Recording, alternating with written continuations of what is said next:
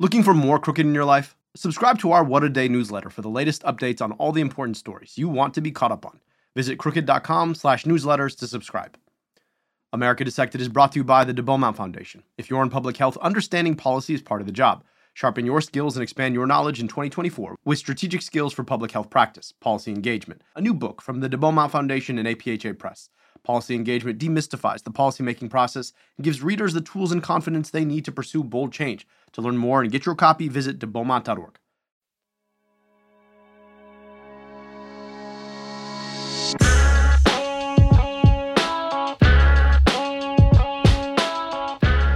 For the first time in American history, the majority of Americans with medical debt have health insurance. Overall cancer mortality is down, but new cases of cancer, particularly among young people, are up. New documents show that Chinese scientists shared the genetic sequences of SARS-CoV-2 earlier than previously known. This is America Dissected. I'm your host, Dr. Abdul al-Sayed.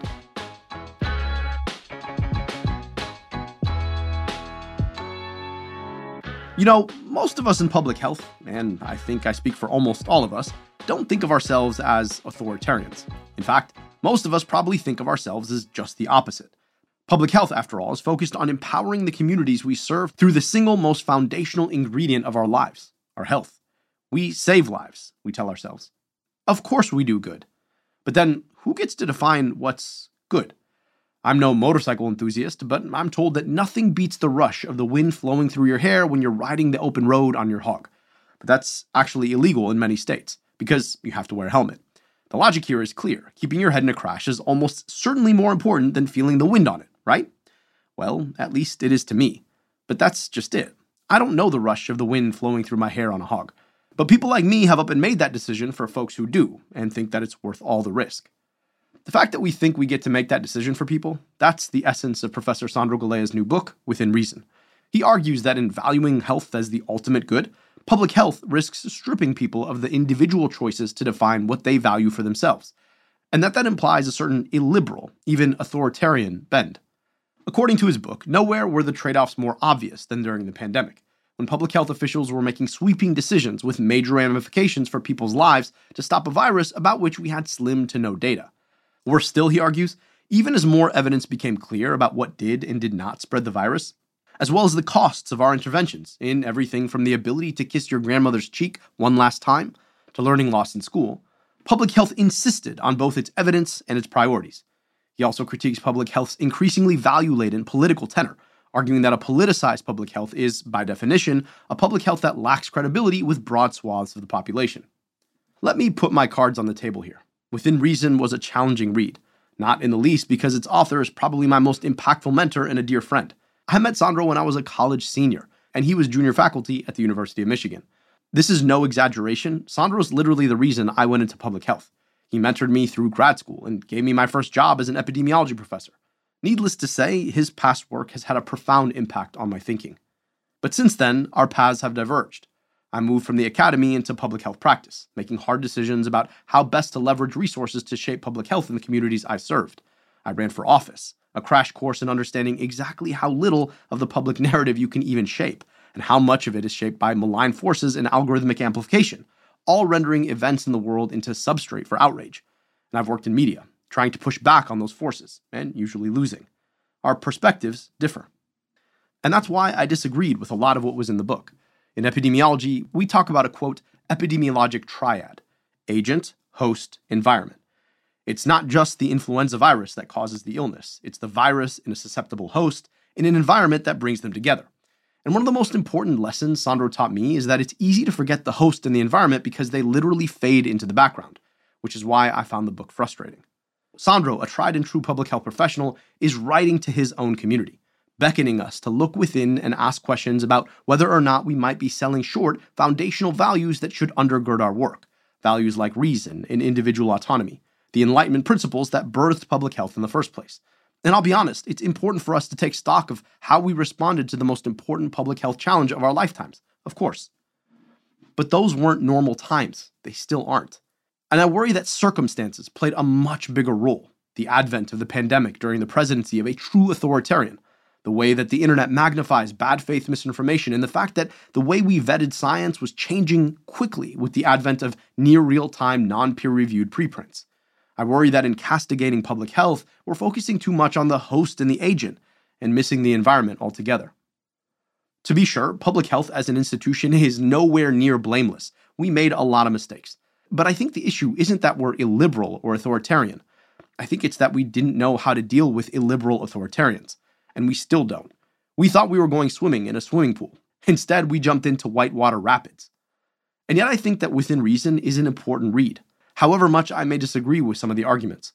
Because whatever its cause, public health is exiting the pandemic with a serious image problem, one that we desperately need to fix, which is why I'm so grateful Sandro took the time to join us to talk about his book. You'll notice I really wanted to plumb the spaces where we can agree and the spaces where we don't. And as always, Sandro was gracious, kind, and thoughtful. Here's my conversation with Professor Sandro Galea. Okay, can you introduce yourself at the tape? Sandro Galea, I'm the Dean of the School of Public Health at Boston University. And author of a brand new book, which I cannot wait to talk about. So I have to say, this is like, for me, Sandro, just for listeners, is somebody who's informed my thinking on public health from before I knew what public health was. So it's impossible to read everything Sandro's written. But I've read all of the public-facing books Sandro's written and many of the papers and have had the privilege and honor of writing some of them with him. So Sandro, I want to dig right into your new book. And you titled it Within Reason, which, from the jump, you start to appreciate that this is a critique of an expansive public health. Why did you write this book?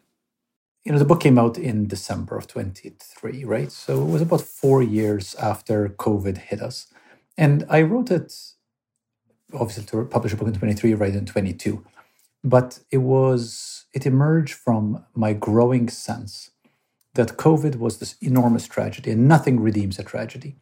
But certainly we would be doing disservice to the tragedy, to the lives lost, to the people living with long COVID, if we don't take time to think and to say, what are we learning and what should we learn to do better in the future? And I wanted to publish the book at a time when we're far enough away from acute COVID that we would be willing to pay attention, to not be so wrapped up in the immediate complexities of the moment, but also not so far in the future that we have forgotten all about it. So the intention was a book to force us to reflect, to force us to say, well, how did we do?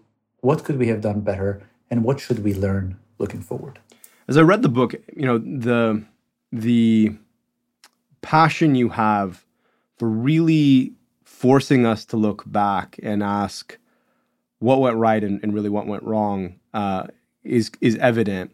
But it also reflects sort of an overriding ennui for this COVID moment and a post-COVID moment. And knowing you rather well, I can imagine you just being like, it's not quite right. We're not quite right here.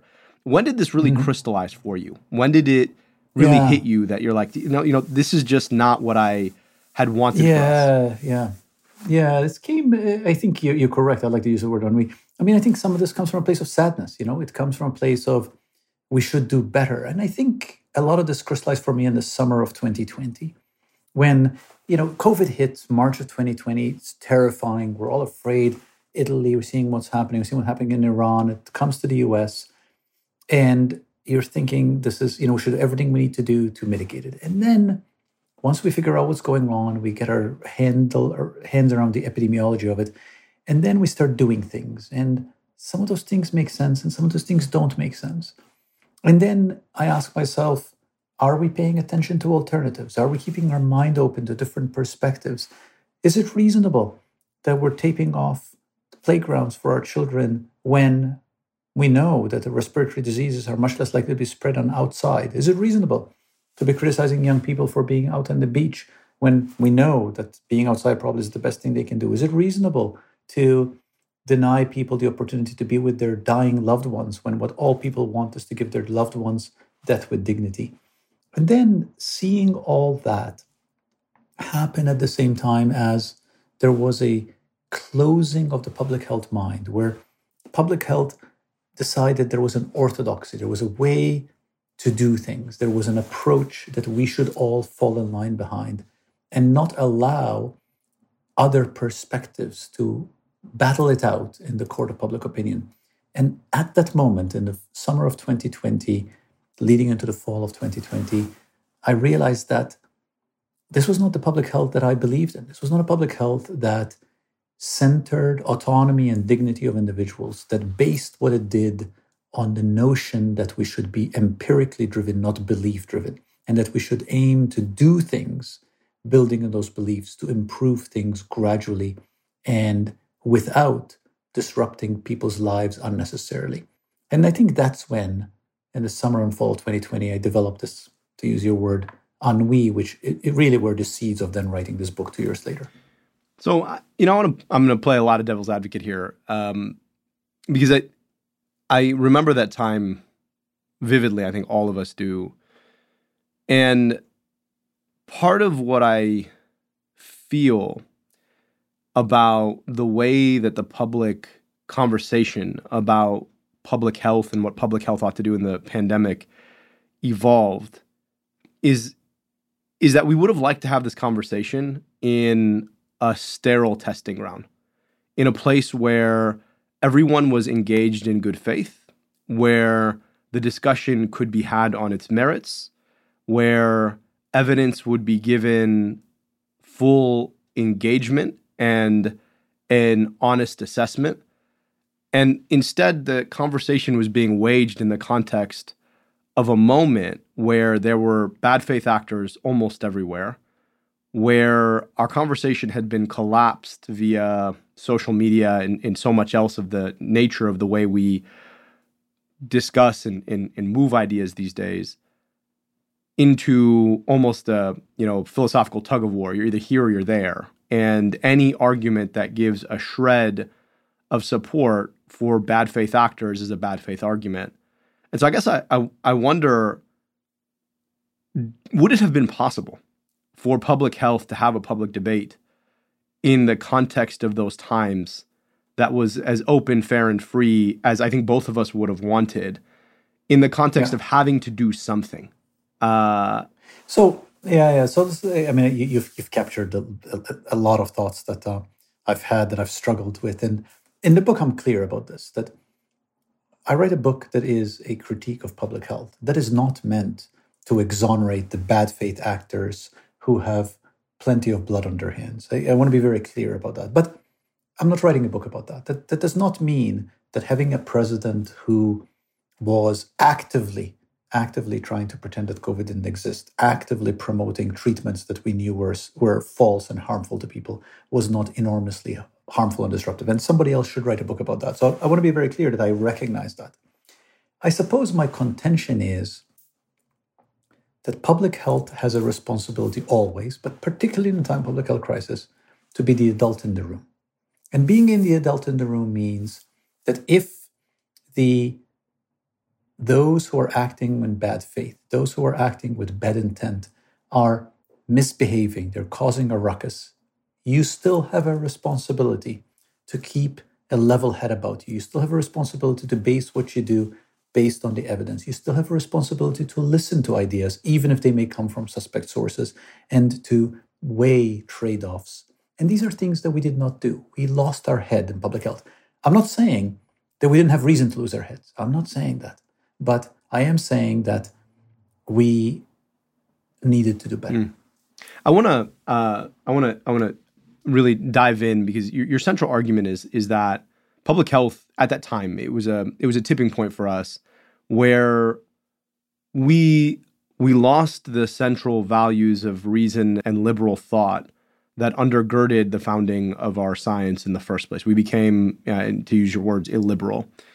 I want to ask you, what do you mean by illiberal? How do you think about that? And why do you think that we tipped into that direction?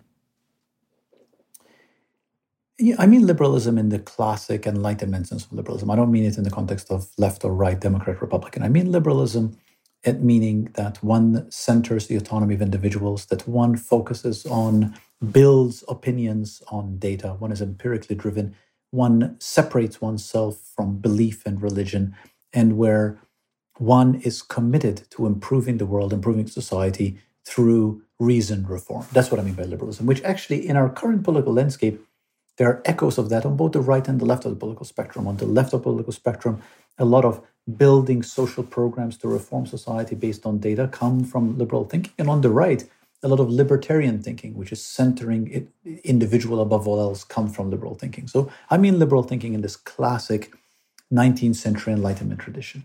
Now, why did we deviate from that? Well, you answered that question with your last question to me. I think we deviated from that, because there was intense provocation. I think there was intense provocation. A lot of it came from very high-profile political actors, and I think a lot of responsibility lies at the feet of the person who was president at the time, who pushed public health to feel defensive, to feel like, oh my goodness, there is somebody who is saying that this disease doesn't exist. Well, therefore, our response has to be, not only does it exist, the only thing for us to do is to adopt these policies where we keep our children out of school for years at a time, because that shows that the disease exists. And our reaction was not unreasonable. But I come back to the point that we incurred harms through an overreaction that was provoked by bad faith actors. You know, it's interesting because I keep coming back to the, not to over-torque the analogy here, but, in epidemiology, we're taught the classic epidemiologic triad, the idea that you have a vector, you have a host, and then you have an environment. And the vector here was the incoming COVID pandemic. The host was us, and then the environment was a moment in which, and I don't even want to say that we've lost liberal values in the sense that you've defined them, and in the ways that I think in local contexts we think about and try and adjudicate the world around us, but that we have built a mechanism of communication that has traded scale for nuance. And I think in trading scale for nuance, we were in an environment where the nature of our public communication was always going to be seen as absolute. And even if it wasn't an absolute argument, even if 95% of public health talkers and influencers weren't saying the absolute thing, that the algorithm was always going to find the most absolute and deduce it into that. And then over time, what would happen is if that's the most popular argument, right, people start to move to that. And I think what you're saying is we should have had a clearer anchor. But in the nature of this problem is that you almost always get pegged for your most extreme. And so there's like a collective action problem where anyone speaking on behalf of public health who makes the most extreme argument is going to be picked up by the algorithm, amplified, and then that's going to set the tone for the rest of the conversation. And I want to ask you, like, because your book is almost, you embody the argument, which is to say we need to have a conversation and have reasoned conversation about public health. But that implies that the issue is about the thinking of public health individuals and less so about the environment in which public health individuals live. And I want to ask you, to as we think about that, what is the role of the individual, public health talker, expert, et cetera, in a world where you have this, to use Gia Tolentino's words, a trick mirror of a public conversation? I think a couple of things. Number one, I'm not willing to trade anything for nuance, and I don't think we should either. I don't think we ever should, because the world is a complex place, because different people have different values, because different people see the world differently. Anytime we start thinking that that everybody should see the world the way I do, we have embraced a hubris that's going to be our downfall. So, one of the things that I've been criticized in the book is to say, well, who's to say what's reasonable? The book's called Within Reason. And my answer is, I don't know. We should collectively decide who's reasonable through public conversation. So I don't think we should ever sacrifice nuance and complexity. It's number one. Now, number two, I'm not so naive as not to realize that the tool at our disposal, which largely dominated public conversation, social media, is what stripped us from that nuance. And the point I make in the book is that this was an example of a new technology that we did not know how to use in the context of a crisis. The analogy was 9/11, where 9/11 was the first crisis we lived through in a time of 24/7 cable news.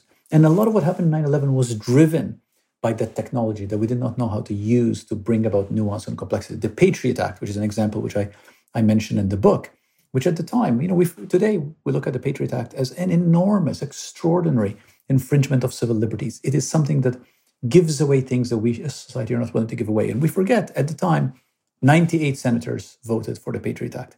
That's how it seemed at the time, like this was the right thing to do. There was no discussion, and the one senator who voted against it was essentially excoriated. We made the same mistake in this case, mediated by social media. So I come back to, and I think you can reasonably say to me, well, but what can we do? We're just human. And I agree.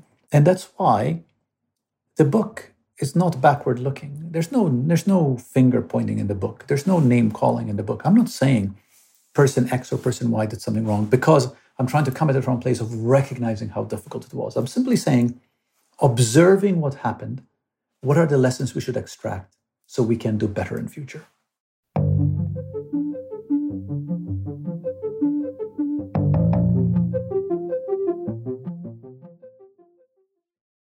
America Dissected is brought to you by Article. Y'all, this is like cozy season here in Michigan, and nothing is cozier than a couch with a nice throw. And look, you know where I got mine? You guessed it, Article. Article believes in delightful design for every home, and thanks to their online-only model, they have some really delightful prices too. Their curated assortment of mid-century modern, coastal, industrial, Scandinavian boho designs make furniture shopping simple. Article's team of designers are all about finding the perfect balance between style, quality, and price. They're dedicated to thoughtful craftsmanship that stands the test of time and looks good doing it. Article offers fast, affordable shipping across the US and Canada. Plus, they won't leave you waiting around. You pick the delivery time and they'll send you updates every step of the way. Article's knowledgeable customer care team is there when you need them to make sure your experience is smooth and stress-free. Article is offering our listeners $50 off your first purchase of $100 or more. To claim, visit article.com/AD and the discount will be automatically applied at checkout. That's article.com/AD for $50 off your first purchase of $100 or more. What if we understood prisons weren't meant to protect people from quote-unquote evildoers, but were designed as a form of counterinsurgent warfare waged by the state and wielded as a weapon against the very possibility of radical social transformation? This is the analysis that Marguerite Casey Foundation freedom scholar Dr. Orsamny Burton uncovers in his long-awaited book Tip of the Spear, Black Radicalism, Prison Repression, and the Long Attica Revolt. Last week, MCF CEO and President Dr. Carmen Rojas hosted a moving and in-depth conversation with author Dr. Burton and Imani Davis, founder and executive director of the Omowale Project, and daughter of freedom fighter Jomo Omowale, who was an organizer of the Long Attica Revolt during his more than 3 decades of imprisonment. You can watch the full conversation, as well as all of the other MCF Book Club events, on the MCF YouTube channel, on the Marguerite Casey Foundation YouTube channel, or caseygrants.org, that's CASEYGRANTS.org/tip of the spear.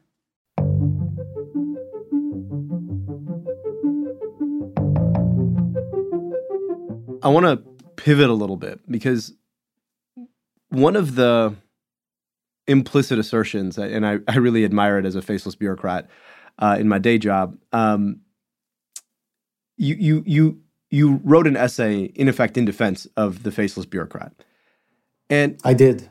One could argue that your call in that essay, and frankly throughout the book, is that rather than venerating platforms or power, we really ought to bring technical excellence back to the fore in our conversation. You know, what is technically true and be guided by the evidence and the science. And obviously, I fully and wholeheartedly agree with you. I think, though, there is a difference between following evidence and a sort of scientism, which limits the bounds of public health to what is technically observable, and then who wields data. And I always come back to this sort of recursion problem, which is to say that, you know, you and I have enough statistical skills between us to make data say almost anything. And so the one who interprets the data, right, who has any ideological perspective whatsoever, will read that in whether they choose to or they don't. And I think that's the reason we do peer review, which is to say, hold me accountable to my interpretation of the evidence.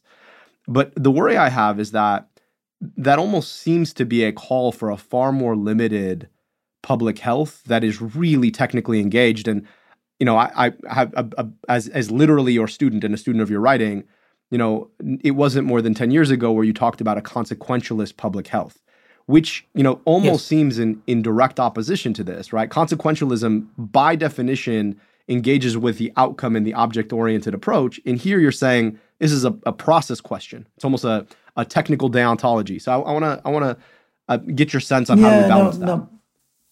Yeah, I don't think that I like your use of this term scientism, and I certainly don't call for it. In fact, in the book, I make it clear that one of my least favorite movements in the pandemic was the bumper sticker "Follow the Science." I really did not like that because "Follow the Science" suggests that there's a linearity, that science tells us what to do, but science doesn't tell us what to do. Science is just one input in what we choose to do.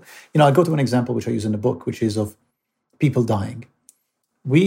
People are dying, and we said no one can go near them because they might also get COVID. So, people's grandmothers are dying in hospitals, heartbreaking. They can't go to them, or at least they can go to them through plastic.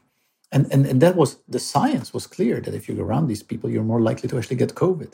But people were gladly willing to trade getting COVID for a chance to kiss their grandmother one more time.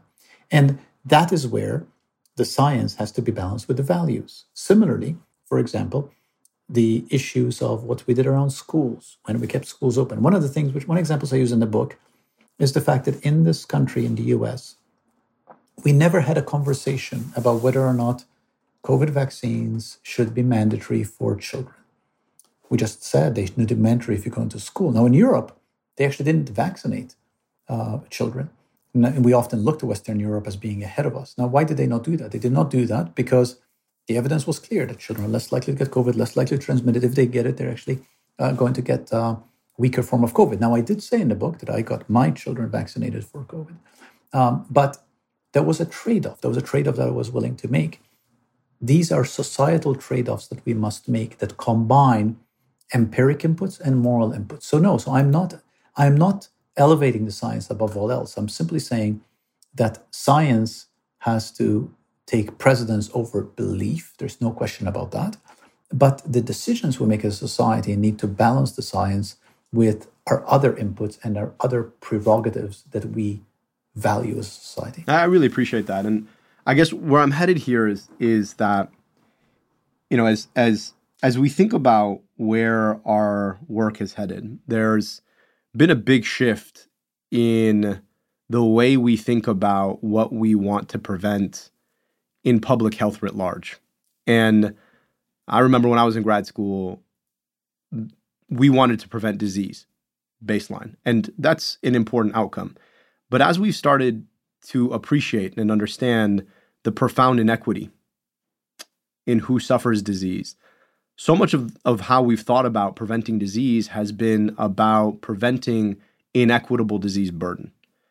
And when you start thinking about equity, then you have to think upstream. And everybody who listens to this podcast knows I hate the term social determinants of health because it doesn't mean anything to anybody for whom they need to understand it.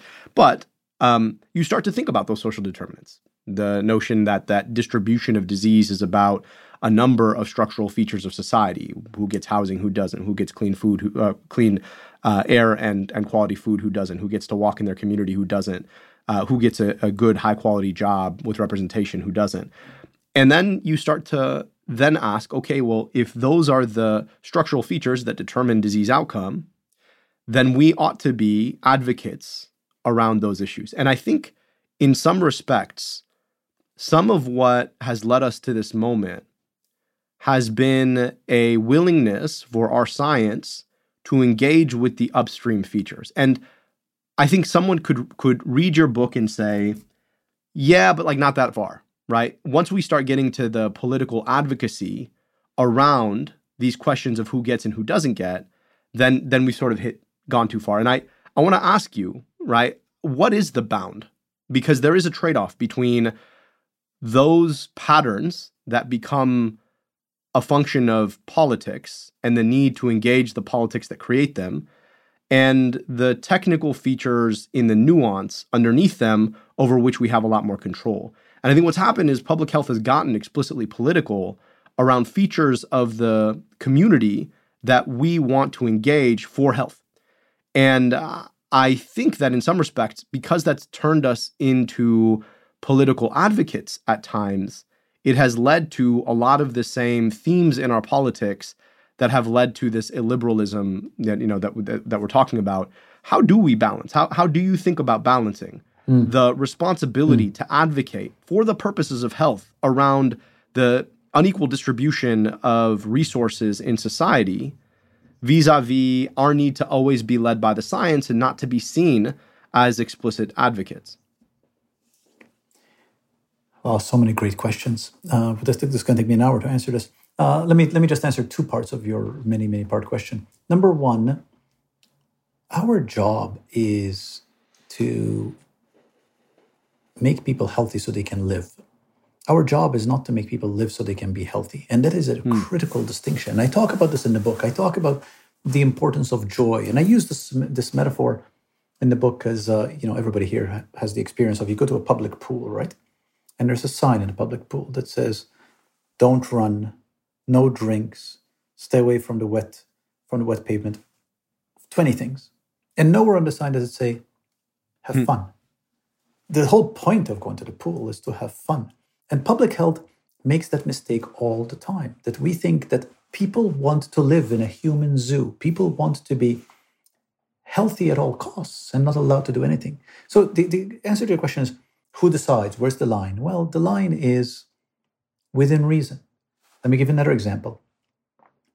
You probably drove your car on a highway today in Michigan, and you probably drove at a speed limit of 55 miles per hour. I know you would have been under the speed limit, just 54, let's say. Oh, you've never been in my car, Sandro. I'm sorry about that.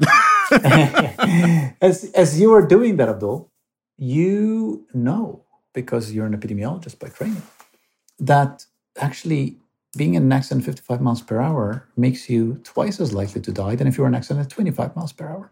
So why is the speed limit at 55 miles per hour? Why is it that we as a society don't say, no, nobody should drive over 25 miles per hour? Well, the reason is that we determine a balance. We find a balance between the bounds that keep us safe and how we want to live as a society. Now, all of that is up for discussion and debate and should be part of the public square.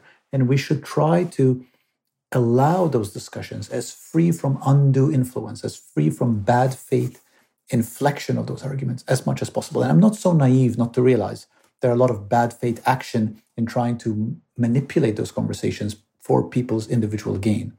But we should be better than that. And we should be creating space where the inputs of science and public health jostle in the public space with other moral imperatives that we have as a society, with other inputs, other desires that we have as a society, where we create limits that are reasonable and that are tolerable without overstepping. And that is the public health that I always thought I was a part of until COVID happened. When I realized that public health forgot that in the context of a crisis, we said, no, the only thing that matters is health. But health to me is useless if I can't live. And likewise to you, it's like saying my car works beautifully, but I never take it out of the garage. And I appreciate that point. And I guess you and I, as we think about our beings and doings, we tend to be the kind of end user around which our society is built. And I think part of the challenge of the equity conversation and the social determinants conversation is, what about those for whom our society is not built? And is there a kind of beyond explicitly health conversation that public health ought to be a part of? Now, look, I'll be honest with you, and I'll be the first to say this. The health framing around a lot of our advocacy against racism and our advocacy against poverty is not as effective as we all think it is, right? We commit the hermeneutical fallacy, the notion that, we assume everybody values health the same way we do because this is what we do for a living. When we say, for the sake of public health, you ought to give people housing. I think even if you talk to the people whom you're advocating for, ostensibly, they'll be like, no, for the sake of housing, I want housing, right? Not for the sake of my health, I want housing because I want to reduce my probability of asthma, or I want to reduce my probability of, you name the health outcome that we measure. So with the caveat that there's a limitation here. But I guess the question I want you to help me reflect on is, what is the space for advocacy beyond health from public health? Because obviously, I ran for office. And a lot of the reason I ran for office is because as I looked at a lot of the challenges that people I was studying or advocating for or serving as a public health commissioner, as I looked at the challenges they were facing, I realized actually the public health framing is missing the point. There are broader, bigger issues that we need to engage with. But it was important to me, and it was important to frame on the notion that I am a physician by training, an epidemiologist by training, and a public health practitioner.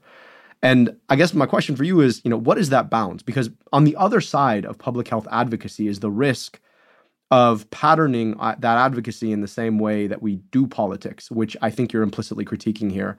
So what is a responsible public health equity advocacy? And what are the bounds within which it works? And how do you resist, right, being labeled as a partisan in the setting where 95% of the things that you advocate for end up being advocated for by a one party and not the other?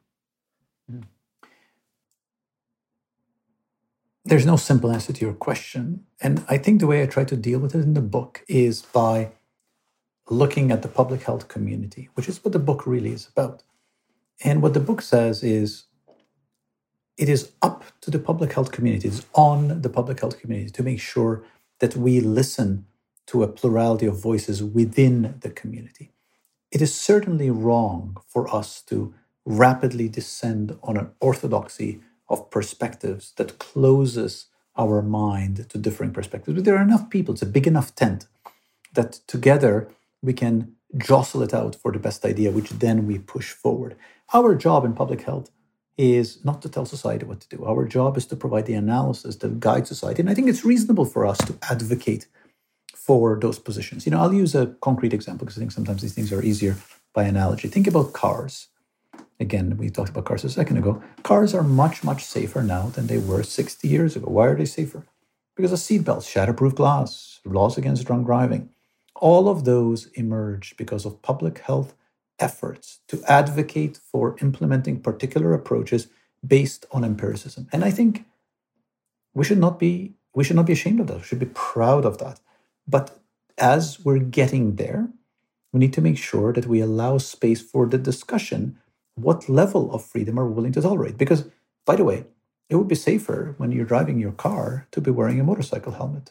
Why don't you do that? I mean, you're a highly prominent, one of the most articulate spokespeople for ideas of health, Abdul. Why is it that you are not advocating for all of us to wear our helmet inside our car?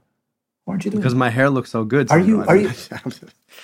No, but that's exactly the point, Abdul. Because your hair does. Thank you, sir. Thank Let's you. be clear.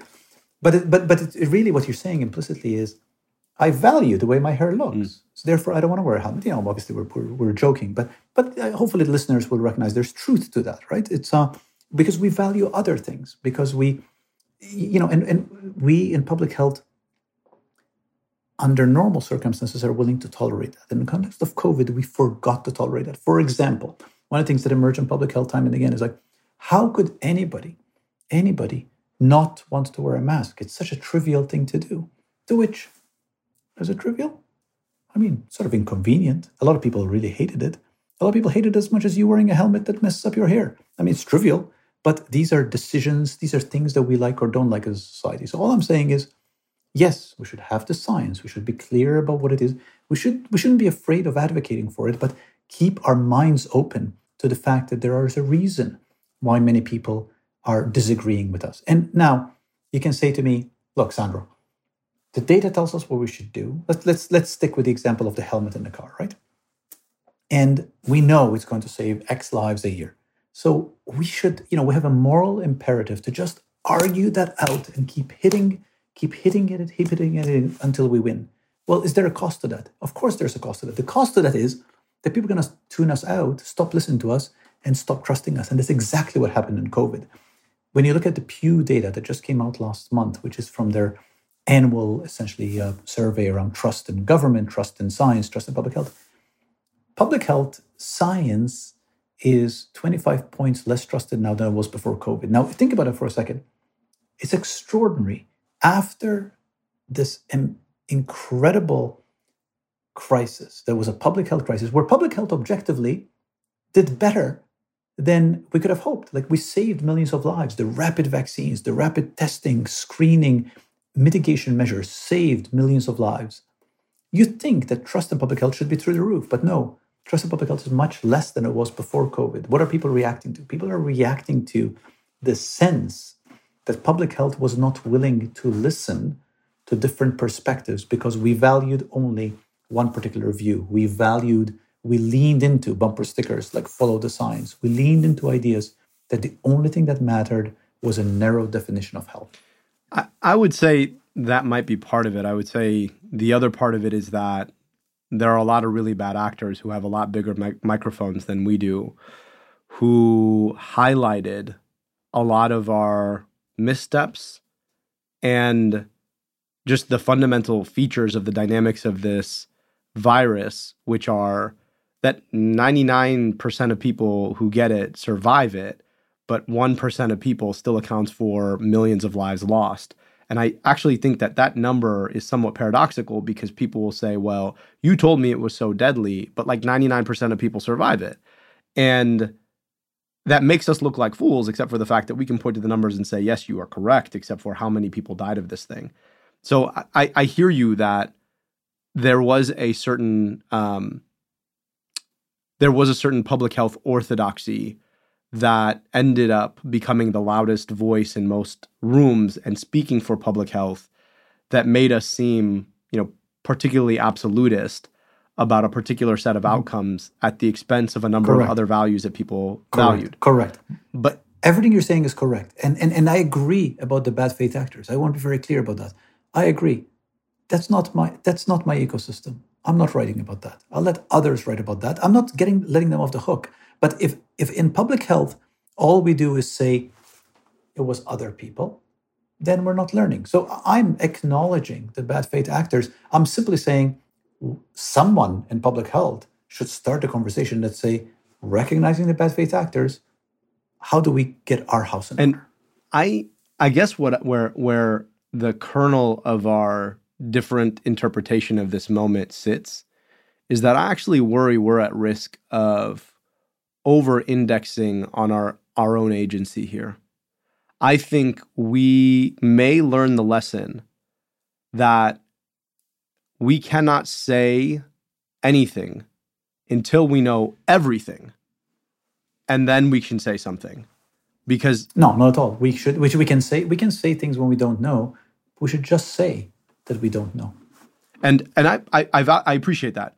I just, having had conversations with a lot of folks in public health, as you have, I worry that a lot of folks had this experience of, for the first time, having to engage in the public debate and finding it to be an extremely painful experience, and that we're going to use this moment and we're going to tuck in. And I worry that we as a community, we have this odd mix of two things. We value deeply our authority and our expertise, and we don't like to have it questioned, which is a problem. And I hear you speaking to that in this book. But the other side of it is that we do not relish the bumps and bruises of the public debate. And for that reason, our outcome here will be to tuck in and say less. And I worry that rather than lean in and be a lot better about teaching foundational basics so that we can actually have a coherent conversation with the public, so that when we say, well, we're really not sure here, people are not as vulnerable to the con men on the other side who exploit the difference in confidence between what they're saying and what we're saying. And that is my fear here. And that is, I think, where I worry. I worry that we're gonna pull out, and we're gonna say, well, I don't know that I'm being reasonable. I don't know that I'm offering a good faith engagement. And when you engage with somebody who's engaging with you in bad faith, in good faith, what tends to happen is you come out looking like you don't know what you're talking about, and they come out looking, right, like they're obviously correct. And in the grand scheme of the environment in which we live, that what tends to happen is it ends up silencing our voices. And I worry a lot about what that might look like. If that's what happens, it'll be a failure. And that shouldn't be what happens. We should lean in. Look, I believe in the mission of creating a world wherein people can be healthy and people can be healthier, and so they can go about living rich, fulfilled lives.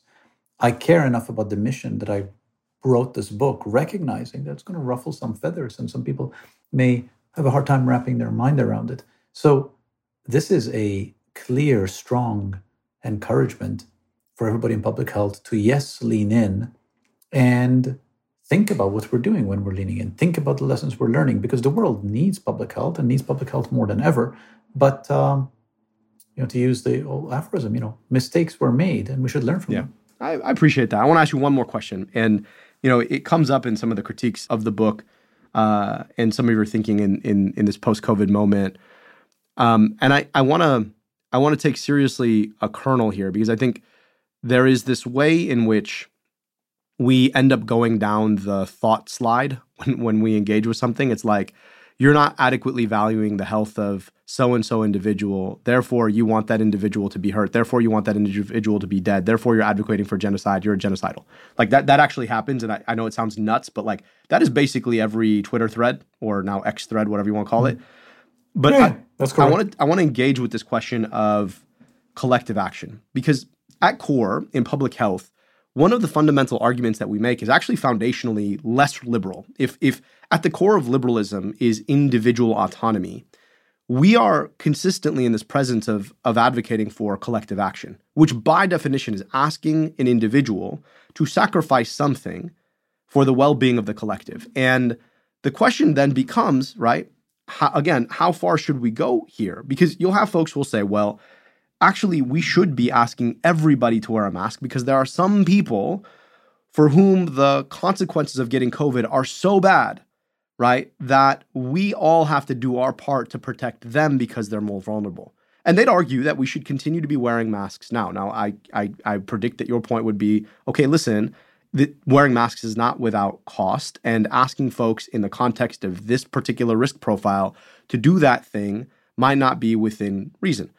But at some point there is a question about what is the bounds of our collective action, particularly for a practice that is collectively oriented, right? And that's the part that I found myself struggling with also in the book, is that, okay, yes, I agree with you that at some point folks should have their own autonomy, but we do have a responsibility to protect folks that are more vulnerable. To what extent? And how do you think about that bounds of collective action and what we can reasonably ask folks to do? Because I think part of the response to what folks are frustrated in with public health right now is actually that we ask them to make collective sacrifices.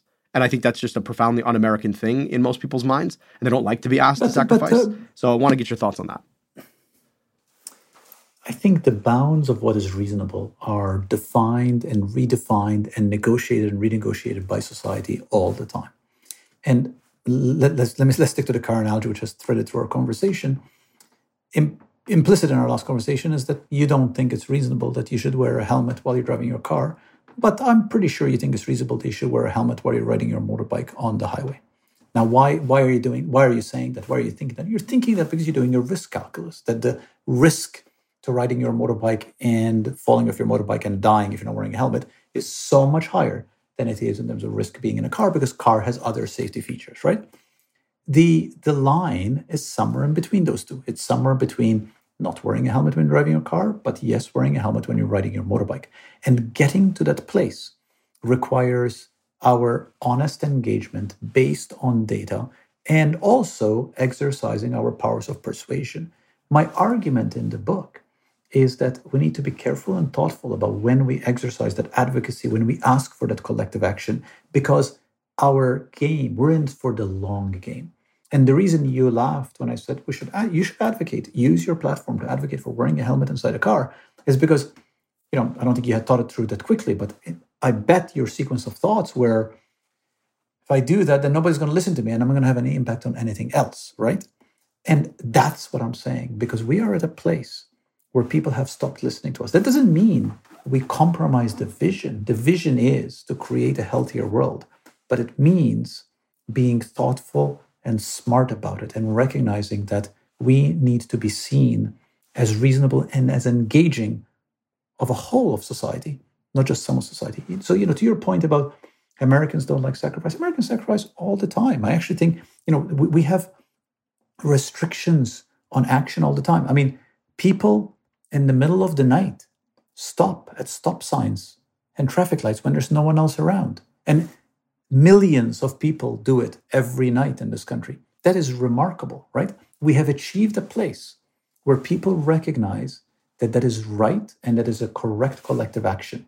And I want to make sure that we get as many people as possible to the kind of collective actions that we can all embrace to make us all as healthy as possible. And I'm pretty sure that we don't do that by saying, let's put all our eggs into arguing for wearing a helmet inside your car. Yeah, and I hear your point.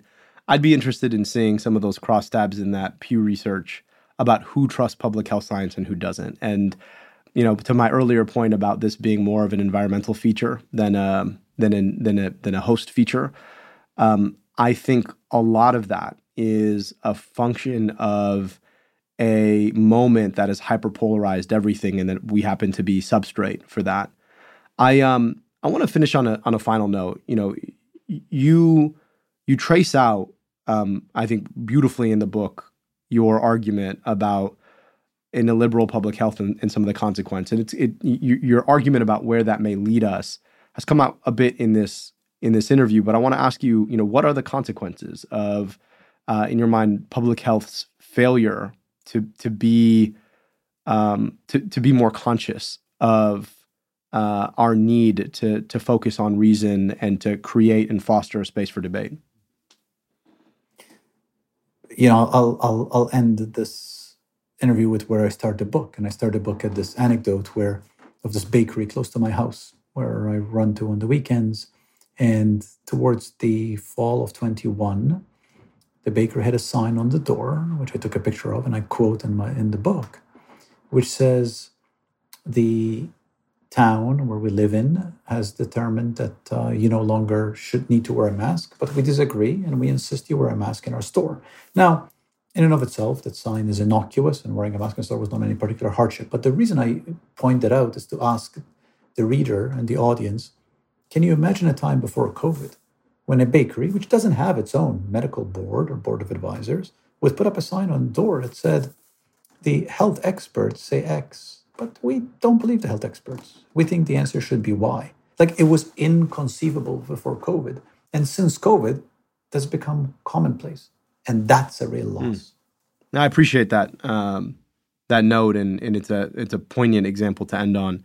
Our guest today was Dean Sandro Galea. He is the Dean of Boston University School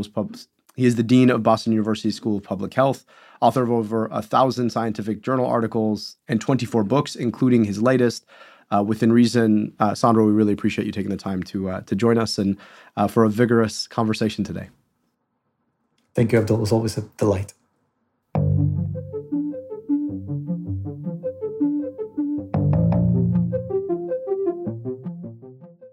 As usual, here's what I'm watching right now.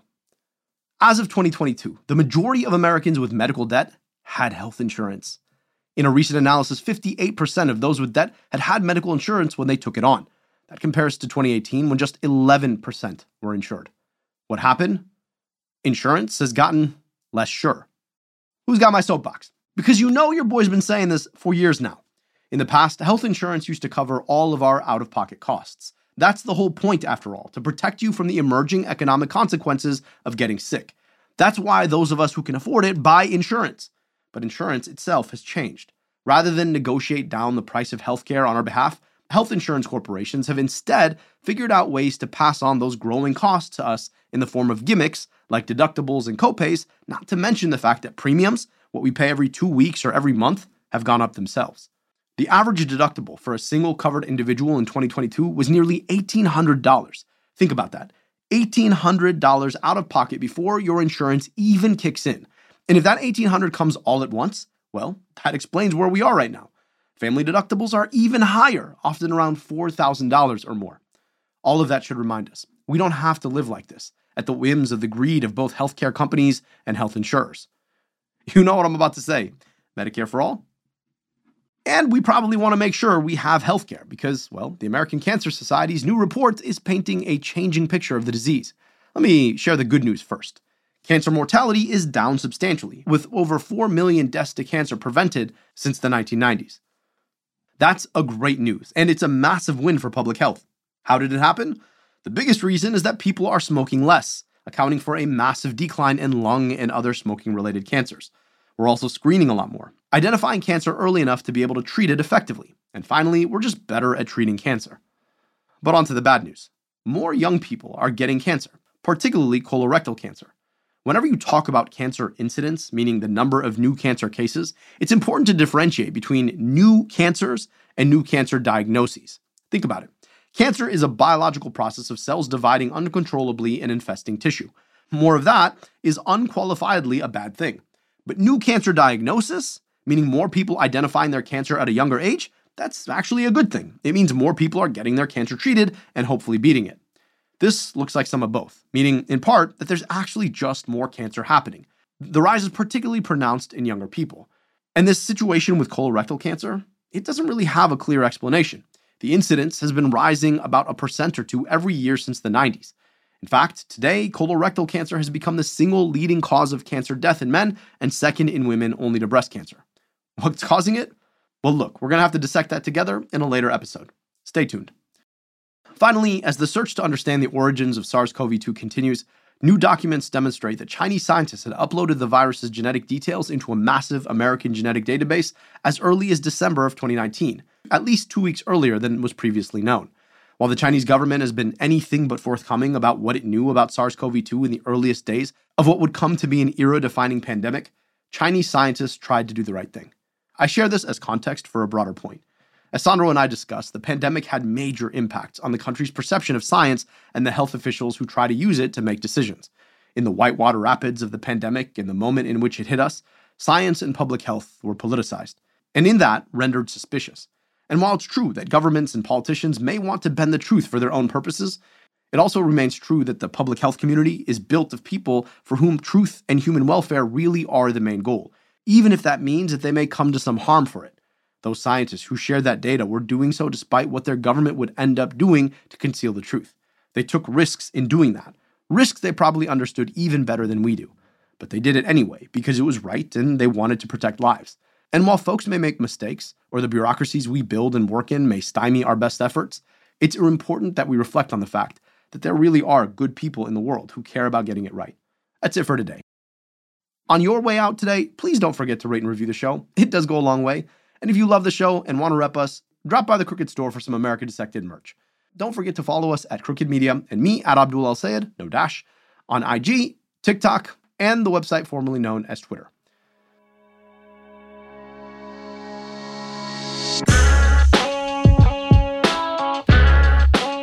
America Dissected is a product of Crooked Media. Our producer is Austin Fisher. Our associate producers are Tara Terpstra and Emily Frank. Charlotte Landis mixes and masters the show.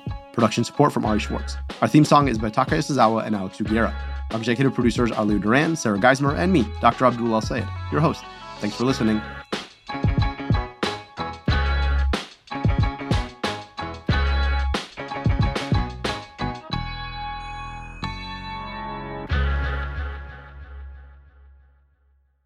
This show is for general information and entertainment purposes only. It's not intended to provide specific healthcare or medical advice and should not be construed as providing healthcare or medical advice. Please consult your physician with any questions related to your own health. The views expressed in this podcast reflect those of the host and his guests and do not necessarily represent the views and opinions of Wayne County, Michigan, or its Department of Health, Human and Veteran Services.